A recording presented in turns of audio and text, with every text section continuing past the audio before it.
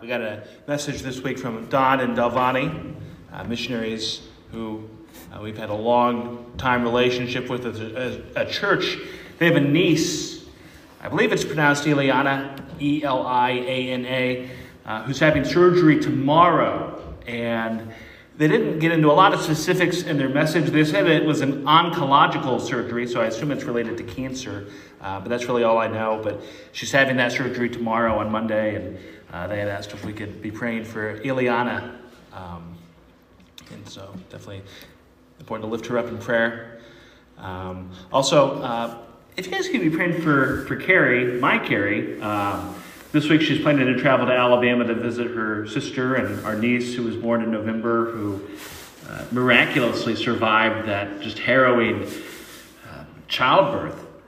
She didn't breathe for over 20 minutes, and so Carrie's planning to visit them this week. And if you've paid attention to the weather, we're getting some more nasty winter weather, and so Carrie's flight's scheduled for tomorrow. I'm not sure if this is going to happen tomorrow, and I know Carrie's stressed out about that because she wants to see her sister and nieces and nephew, and so if you could pray for her as well, and just for everything to be on time and for her to be able to get down to them. I know she would appreciate that, and so would I. I think sometimes we treat prayer like it's only for the life and death circumstances, and no, we can have a constant communion with the Lord and bringing to Him what's on our heart. And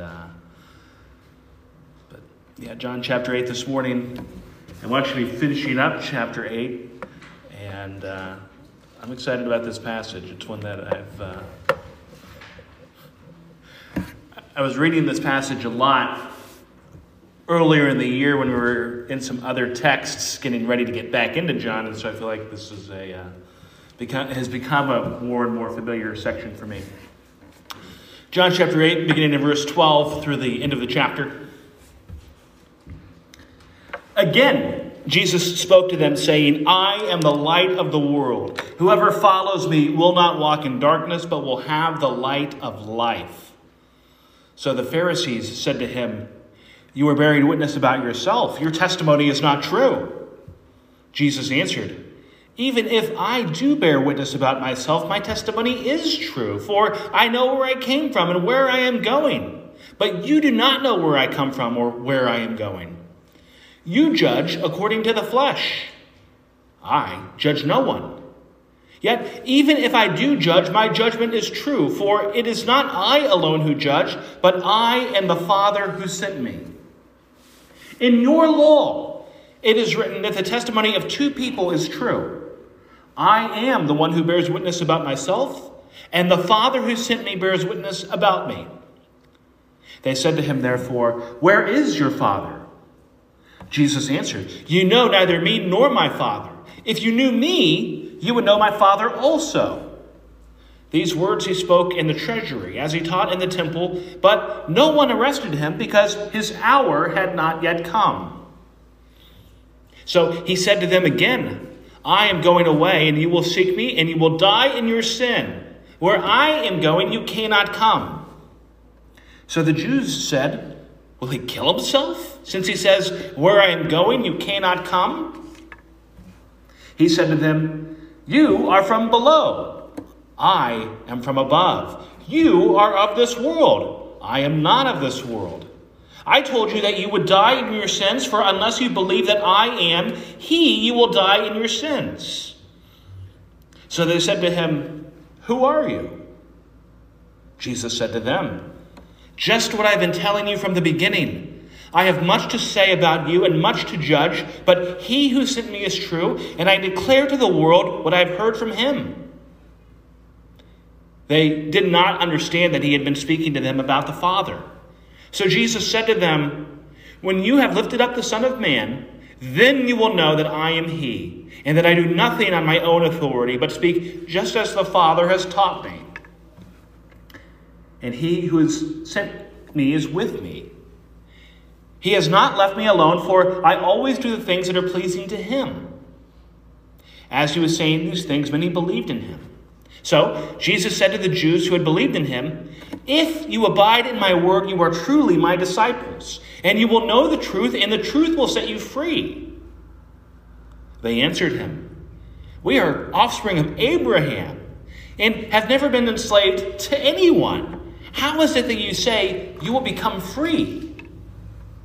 Jesus answered them, "Truly, truly, I say to you, everyone who practices sin is a slave to sin. The slave does not remain in the house forever. The Son remains forever. So if the Son sets you free, you will be free indeed. I know that you are offspring of Abraham, yet you seek to kill me because my word finds no place in you. I speak of what I have seen with my Father, and you do what you have heard from your father." They answered him, "Abraham is our father." Jesus said to them, "If you were Abraham's children, you would be doing the works Abraham did. But now you seek to kill me, a man who has told you the truth that I have heard from God. This is not what Abraham did. You are doing the works your father did." They said to him, "We were not born of sexual immorality. We have one Father, even God." Jesus said to them, "If God were your Father, you would love me, for I came from God and I am here. I came not of my own accord, but he sent me. Why do you not understand what I say? It is because you cannot bear to hear my word. You are of your father, the devil, and your will is to do your father's desires. He was a murderer from the beginning and does not stand in the truth because there is no truth in him. When he lies, he speaks out of his own character, for he is a liar and the father of lies. But because I tell the truth, you do not believe me. Which one of you convicts me of sin? If I tell the truth, why do you not believe me? Whoever is of God hears the words of God. The reason why you do not hear them is that you are not of God." The Jews answered him, "Are we not right in saying that you are a Samaritan and have a demon?" Jesus answered, "I do not have a demon, but I honor my Father, and you dishonor me. Yet I do not seek my own glory. There is one who seeks it, and he is the judge. Truly, truly, I say to you, if anyone keeps my word, he will never see death."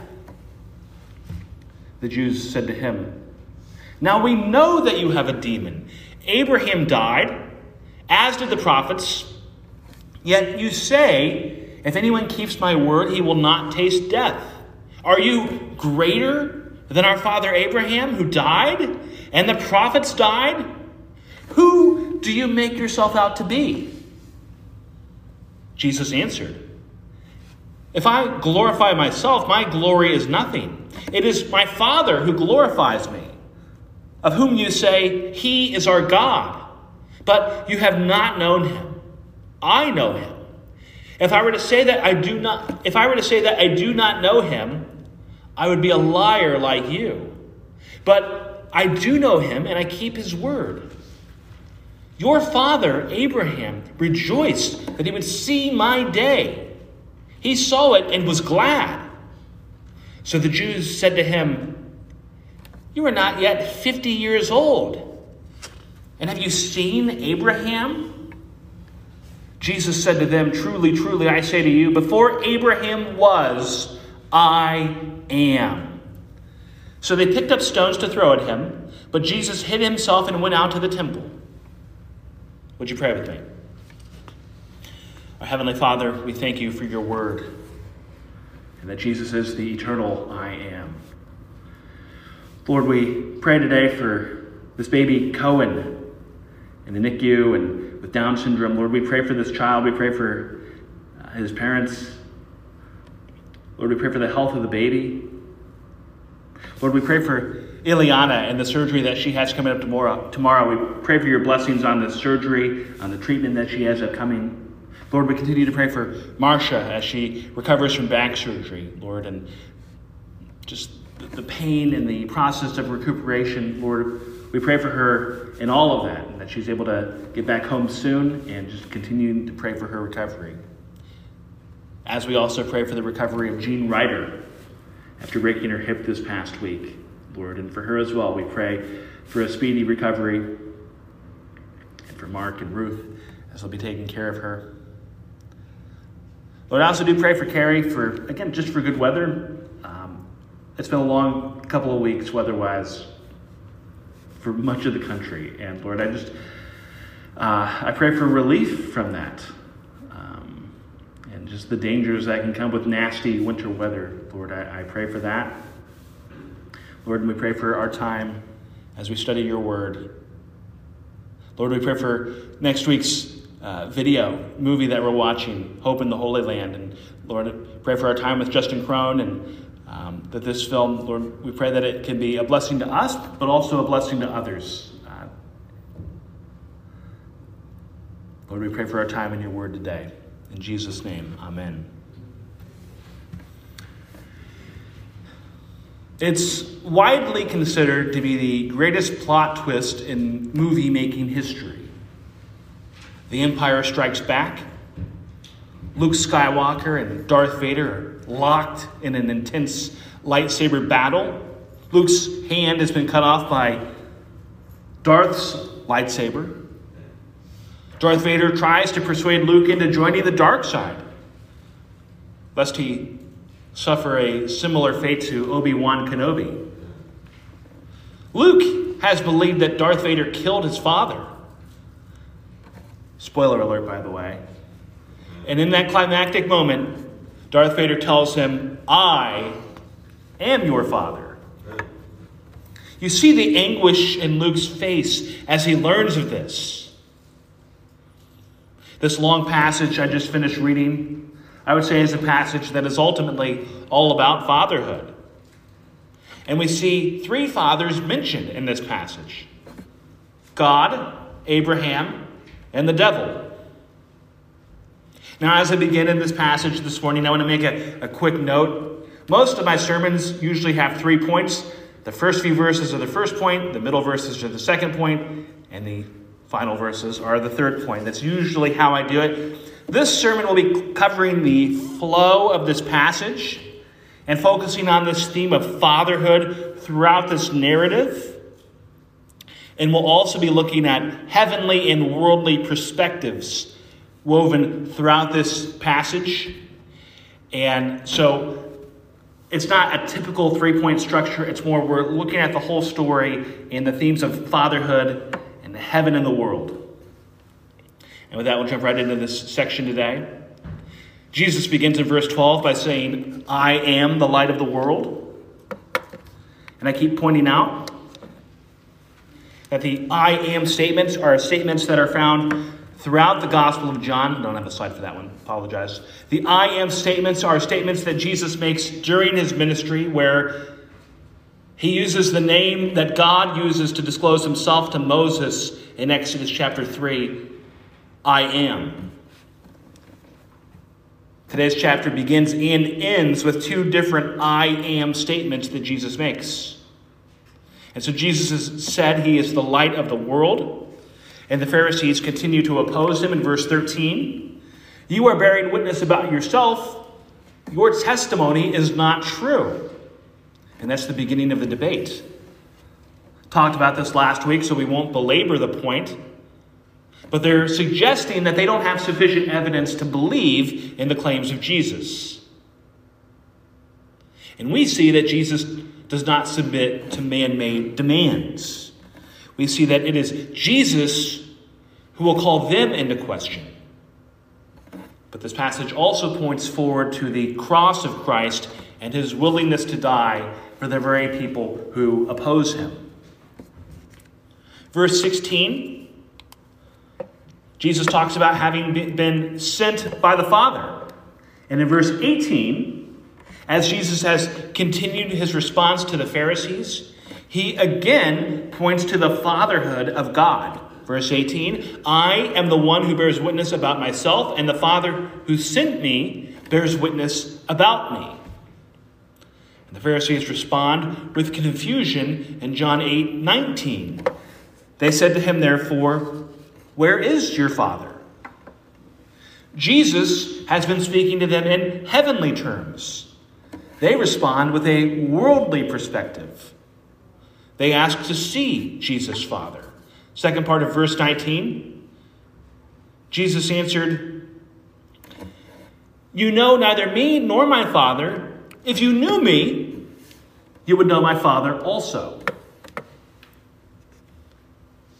Again, they're focused on mere paternal lineage. Jesus' Father is in heaven, but they don't understand that. But Jesus adds the point that if the Pharisees truly knew the Father, they would also know the Son. And that idea will become more and more pronounced throughout this passage. Jesus makes God known. As John the Apostle says at the beginning of this gospel in chapter 1, verse 18, no one has ever seen God, the only God, who is at the Father's side. He has made him known. And so if you don't know Jesus, you can't truly know God. Or John chapter 5:38, where Jesus has told the Pharisees, you do not have his word abiding in you, for you do not believe the one whom he has sent. The story continues. Verse 20, John reminds us that despite the Pharisees' plot against Jesus, no one has arrested him yet because his hour has not yet come. But then immediately in verse 21, Jesus points forward to his hour and the time of his death. John chapter 8, verse 21. So he said to them again, I am going away and you will seek me. You will die in your sins. Where I am going, you cannot come. Jesus is pointing forward to when he goes to be with his Father. Jesus says, I am twice in this verse. In the Greek, those are not the same words that are used in the I am statements. I've made this point a couple of different times. There's more than one way to say I am in Greek. So I wouldn't over-theologize this verse. Jesus is talking about going to be with his Father. And his point is that the Pharisees cannot go if they continue to reject Jesus and live and die in their sins. Jesus is getting at the heart of the gospel.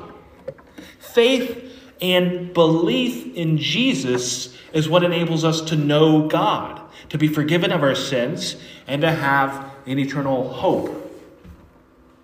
Again, Jesus is speaking in heavenly terms, and it again goes over the heads of the crowd. Some of the smartest people in the Jewish community don't understand what he's saying.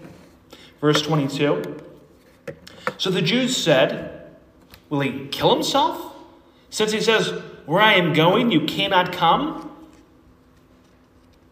And so Jesus has to continue explaining it to them. Verse 23. You are from below. I am from above. You are of this world. I am not of this world. Again, we continue to see this focus throughout the passage of the heavenly versus the worldly. He's talking about the Pharisees as being from below and from the world. Jesus is from above and not from the world. They're stuck in worldly thinking and therefore miss the heavenly aspect of what Jesus is saying. Now in this verse 23, twice more, Jesus says, I am. And once again, those are not the same wording as we find in his I am statements. But it is in verse 24. And I think that's for intentional emphasis, that he's giving a warning. And this is a warning that he'll give that is as true for every person in the world today as it was for this crowd who heard Jesus almost 2,000 years ago. Verse 24, Jesus says, I told you that you would die in your sins, for unless you believe that I am he, you will die in your sins. Again, here, I think Jesus is making a statement about his own divinity. Our sin brings death. Jesus is the one who gives life. He is our advocate before the Father. He lived the righteous life that we could not. And so he says that unless you believe that I am he, you will die in your sins. Again, the importance of the I am phrase is that it's the same phrase that God used when he revealed himself to Moses at the burning bush in Exodus 3. Moses asked God for his name, and God refers to himself as I am. God is being in itself. And Jesus is in a dead world at the Feast of Booths, warning their moral and intellectual elites that unless you believe that I am, you will die in your sins. Unless they believe that Jesus is the one who redeems us before the Father. Unless you believe that Jesus is the promised Messiah. Unless you believe that Jesus is Lord, you will die in your sins.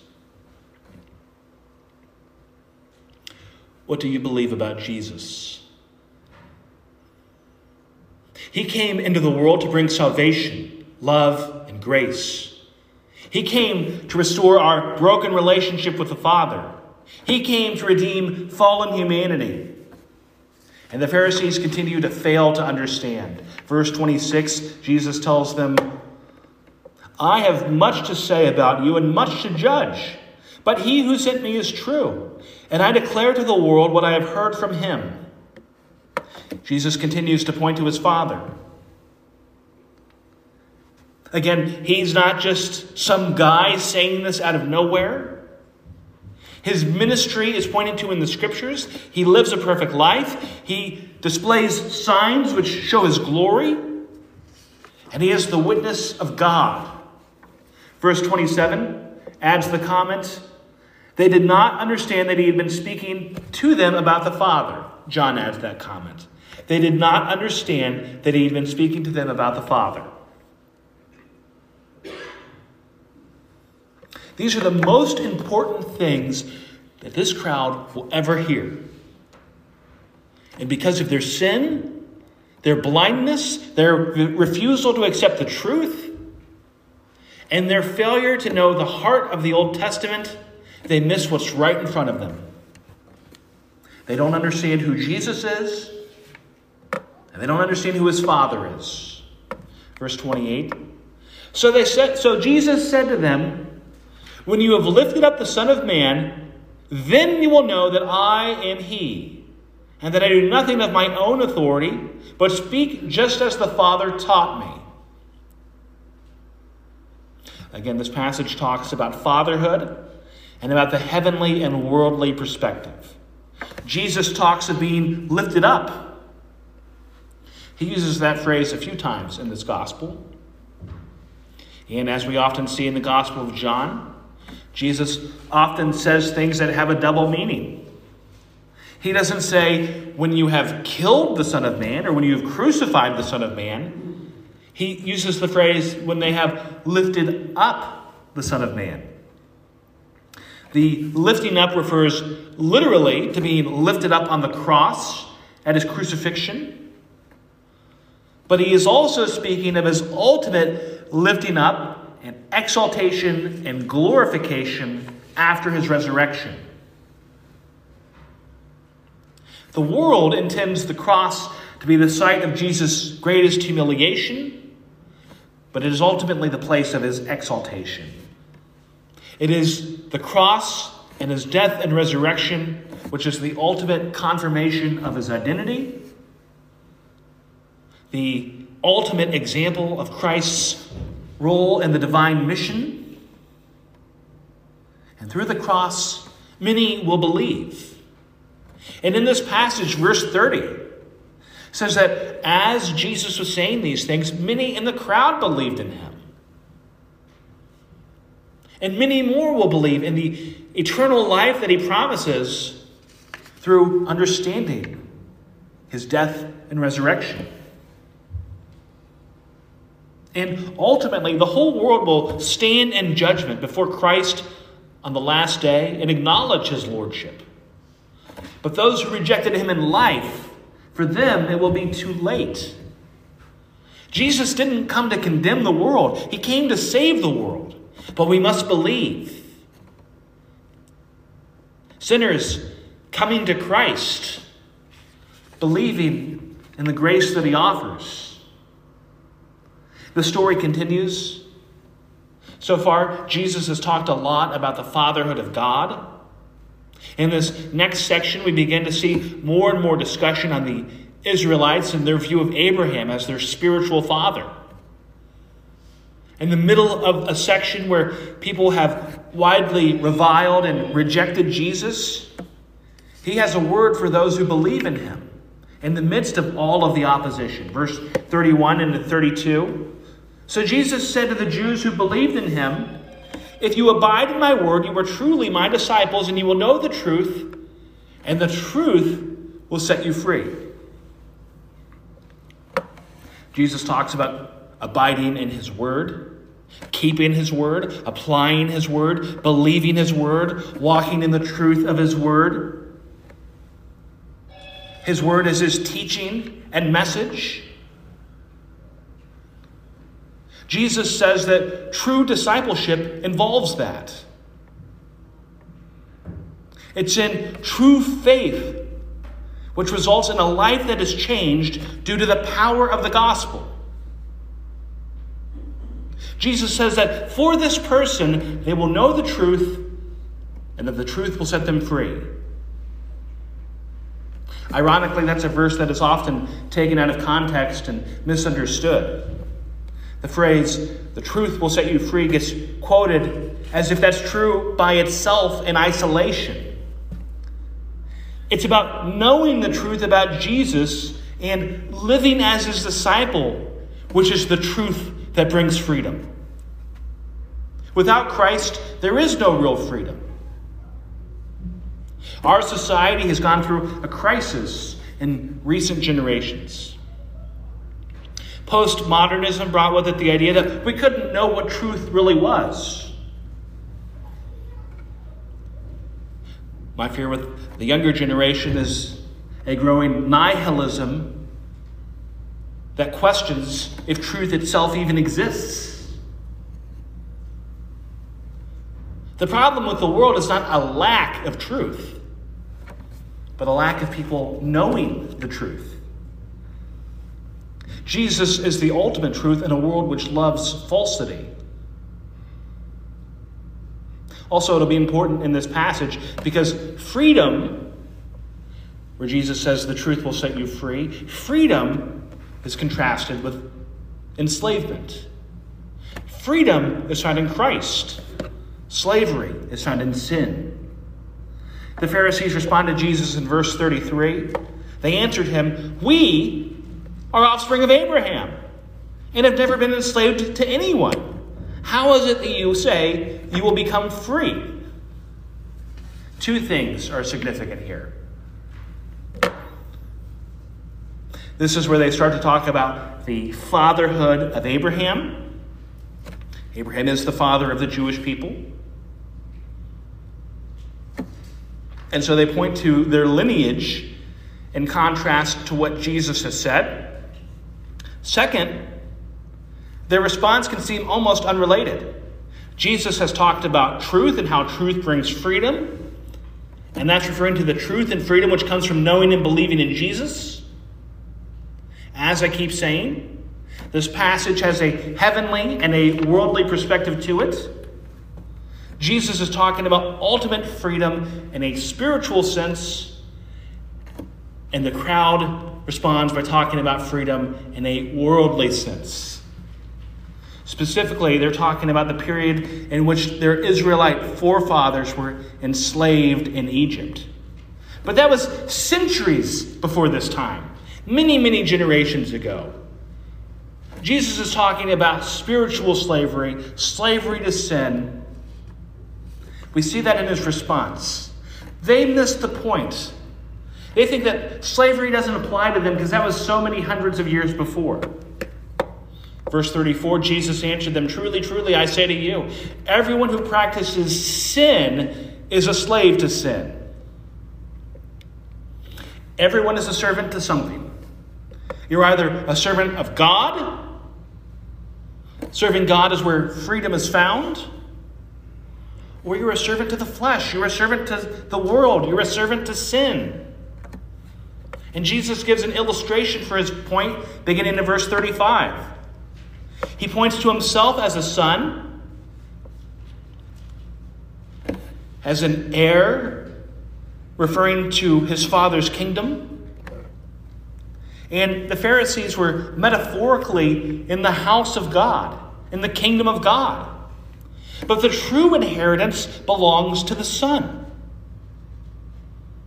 It is the Son who could give someone standing, an inheritance. It's the Son who could give them their freedom. And Jesus directs his attention away from his metaphor when he says to the Pharisees in verse 37, "I know that you are offspring of Abraham, yet you seek to kill me because my word finds no place in you." And this will again get back to the point that they do not truly know God. Jesus calls them the offspring of Abraham. That's true in the sense that they're Jewish, but they don't truly know the God whom Abraham knew. Verses 38 and 39, Jesus will refer to God as his father, and the crowd refers to Abraham as their father. "I speak of what I have seen with my father, and you do what you have heard from your father." They answered him, "Abraham is our father." They think that they have special standing by virtue of their Jewish heritage. But that counts for nothing in their faithless lives that are cold to God and his truth. And the verse continues. Jesus said to them, "If you were Abraham's children, you would be doing the works Abraham did." To quote Leon Morris from his commentary of the Gospel of John, "Deeds count far more than ancestry." They might be Jewish. Jesus never disputes that fact. But they're not living as God's people. Again, they're rejecting the truth. They're plotting and will ultimately see the killing of Jesus, the Savior of the world. Verse 40, "But now you seek to kill me, a man who has told you the truth that I heard from God. This is not what Abraham did." The Old Testament tells us that Abraham believed in God. When Abram was called to leave the land of Canaan, he went. When Abraham was called to sacrifice his son, he was willing. God didn't make him do that, but he was willing and trusted God to that point. Abraham responded to the word of God. The Israelites are trying to kill the word of God. Verse 41 is interesting. Jesus continues his thought to the Pharisees. "You are doing the works your father did," they said to him. "We were not born of sexual immorality. We have one Father, even God." We will find out in a couple of verses who their real father is. But for now, we'll stay in the mystery that John has worked into this passage. The crowd responds to Jesus by trying to take a shot at his lineage. They'll call into question the legitimacy of Jesus' origin, suggesting that elements of his birth story were known to the crowd. And since they rejected God as Jesus' father, they reason that Jesus himself is illegitimate. But Jesus is undeterred. Verse 42, he cuts to the heart. I don't have a slide for this one. Verse 42, Jesus said to them, "If God were your Father, you would love me. For I came from God and I am here. I came not of my own accord, but he sent me." Their hatred of Jesus is the greatest example of why they are not true children of God. Again, we have so many references to fatherhood in this passage. Jesus refers to God as his father. The crowd refers to Abraham as their father, and they question the legitimacy of Jesus' father. But in verse 44, Jesus tells them who their real father is. "You are of your father, the devil, and your will is to do your father's desires. He was a murderer from the beginning and does not stand in the truth, because there is no truth in him. When he lies, he speaks out of his own character, for he is a liar and the father of lies. But because I tell the truth, you do not believe me. Which one of you convicts me of sin? If I tell the truth, why do you not believe me? Whoever is of God hears the word of God. The reason why you do not hear them is that you are not of God." So he says that the devil is their father. Quite an accusation to make. But that's the state of the world. We're either children of God or the devil. We're either of the kingdom that is above or the one that is below. We are either of light or of darkness, of good or of evil, of truth or of lies. The Pharisees might follow some outward rules, but in opposing God's anointed Savior of the world, they're in league with the devil. They're opposing the very truth of God. It's that major of an issue. Again, our world likes to act like we can just sort of take or leave Jesus. Our world likes to think some nice things about Jesus, but undermines his exclusivity. We might appreciate that he's a savior, but we undermine that he's the only way. We might like some of his teachings about love, but don't so much like his teachings calling us to holiness. There are ultimately two ways. The Israelites were not truly sons of God here, nor sons of Abraham, but were sons of the devil. The Apostle John, who wrote this gospel, picks up this theme in his letter of 1 John chapter 3, verse 8. "Whoever makes a practice of sinning is of the devil, for the devil has been sinning from the beginning. The reason the Son of God appeared was to destroy the works of the devil." And he'll continue that argument into verse 10 when he says, "By this it is evident who are the children of God and who are the children of the devil. Whoever does not practice righteousness is not of God, nor is the one who does not love his brother." Here he uses the phrase, children of the devil. Continued sin in opposition to God and his truth make one a child of the devil in the spiritual sense. Again, throughout this passage, it's pointing to heaven and to the ways of the world. Home stretch. Verse 48, the crowd lashes out. The Pharisees lash out at Jesus. The Jews answered him, "Are we not right in saying that you are a Samaritan and have a demon?" Once again, calling into question Jesus' legitimacy by calling him a Samaritan. Again, the Samaritans were a group who were half Jewish ethnically and largely hated.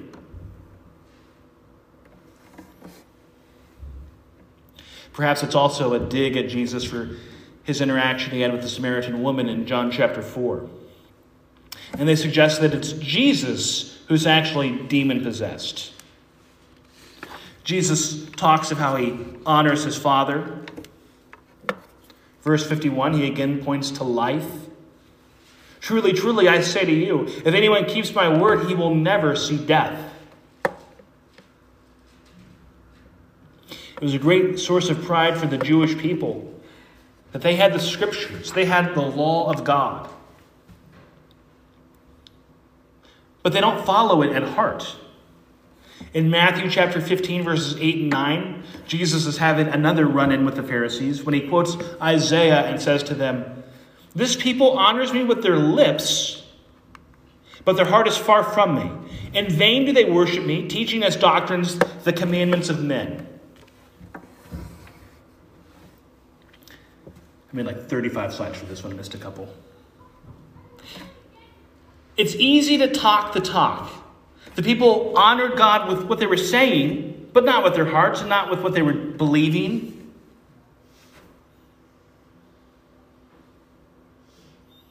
Actually, believing and knowing God is a different matter than just saying you believe.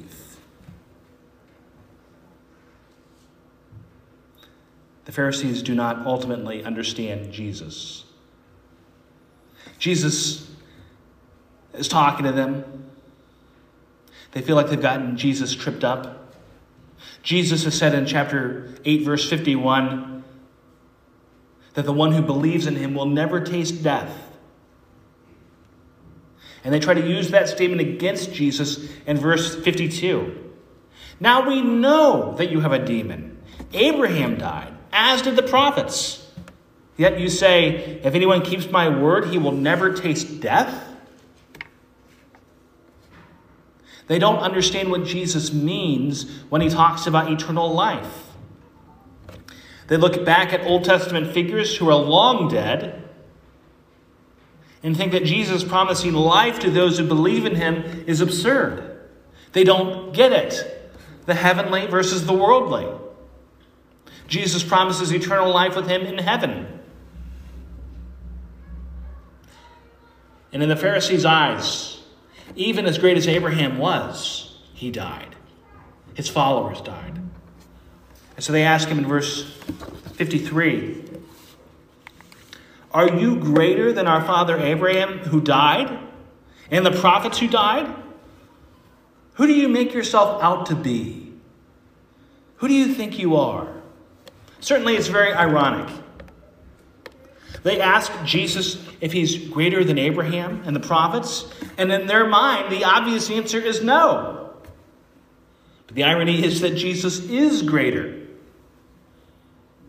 Verse 55, Jesus will tell them that they do not truly know Abraham. But you have not known him. I know him. If I were to say that I do not know him, I would be a liar like you. But I do know him, and I keep his word.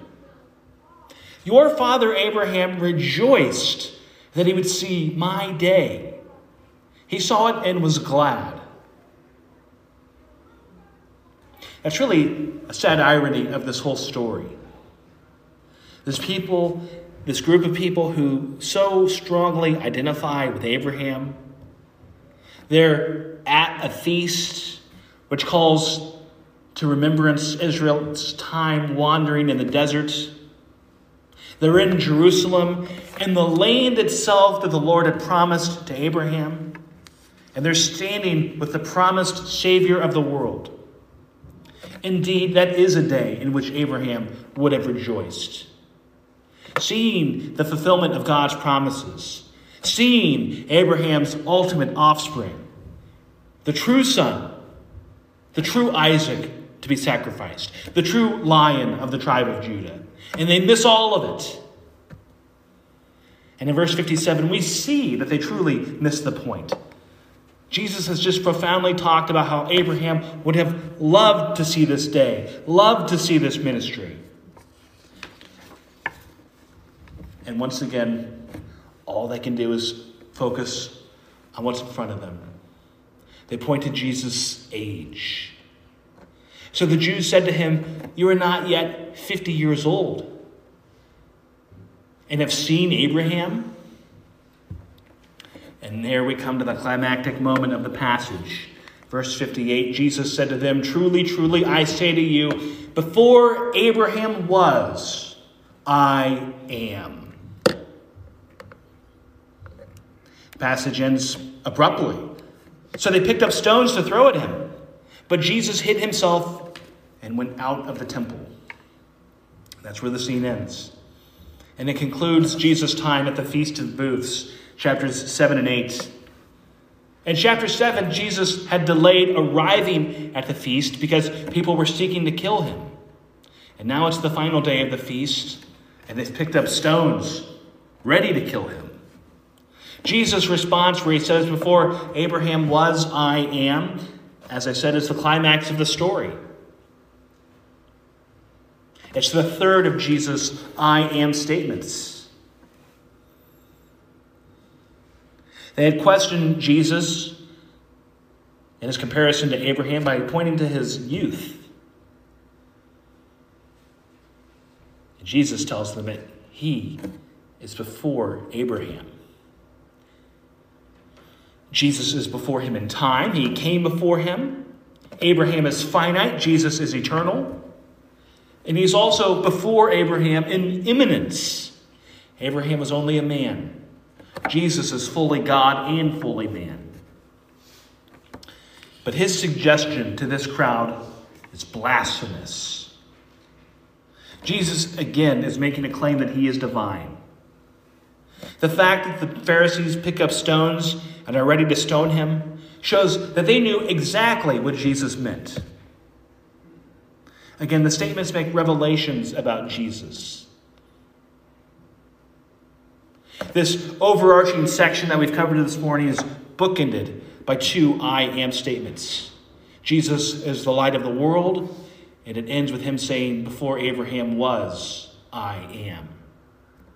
And we have a couple of other minor instances throughout this passage where Jesus subtly keeps reminding them, "I am." Jesus is God. At the end of this passage, the Pharisees continue to disbelieve. They continue to question him. And Jesus states his eternity. They have the light of the world and the eternal God of creation in their midst. And instead of falling down to worship him, they pick up rocks to try to stone him. And so at the Feast of Booths, about 6 months before his death, the passage ends with Jesus walking away. The light leaves the temple. In the next chapter, we'll see another individual interaction with Jesus and a man who was born blind. The light of the world gives him sight. And that man sees Jesus for who he is and believes in Jesus. What a beautiful contrast to this event. But how do you respond? How do you respond to the light? How do you respond to the truth? How do you respond to the great I am?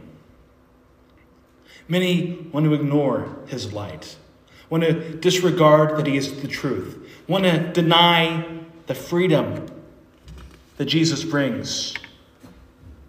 But we must see Jesus for who he is, that he is the Savior of the world. He is the only one who can restore us to God. He is the only one who can take away our sins. We cannot be our own saviors. And so we respond by believing in the great I am, God with us, believing in him and living for him to the glory of God. Would you pray with me? Our Heavenly Father, we do thank you for your Son, Lord. We are sinful people. Without him, we would have no hope. Lord, but for him, we praise you for the grace that is freely given. And we believe in him. In Jesus' name, amen.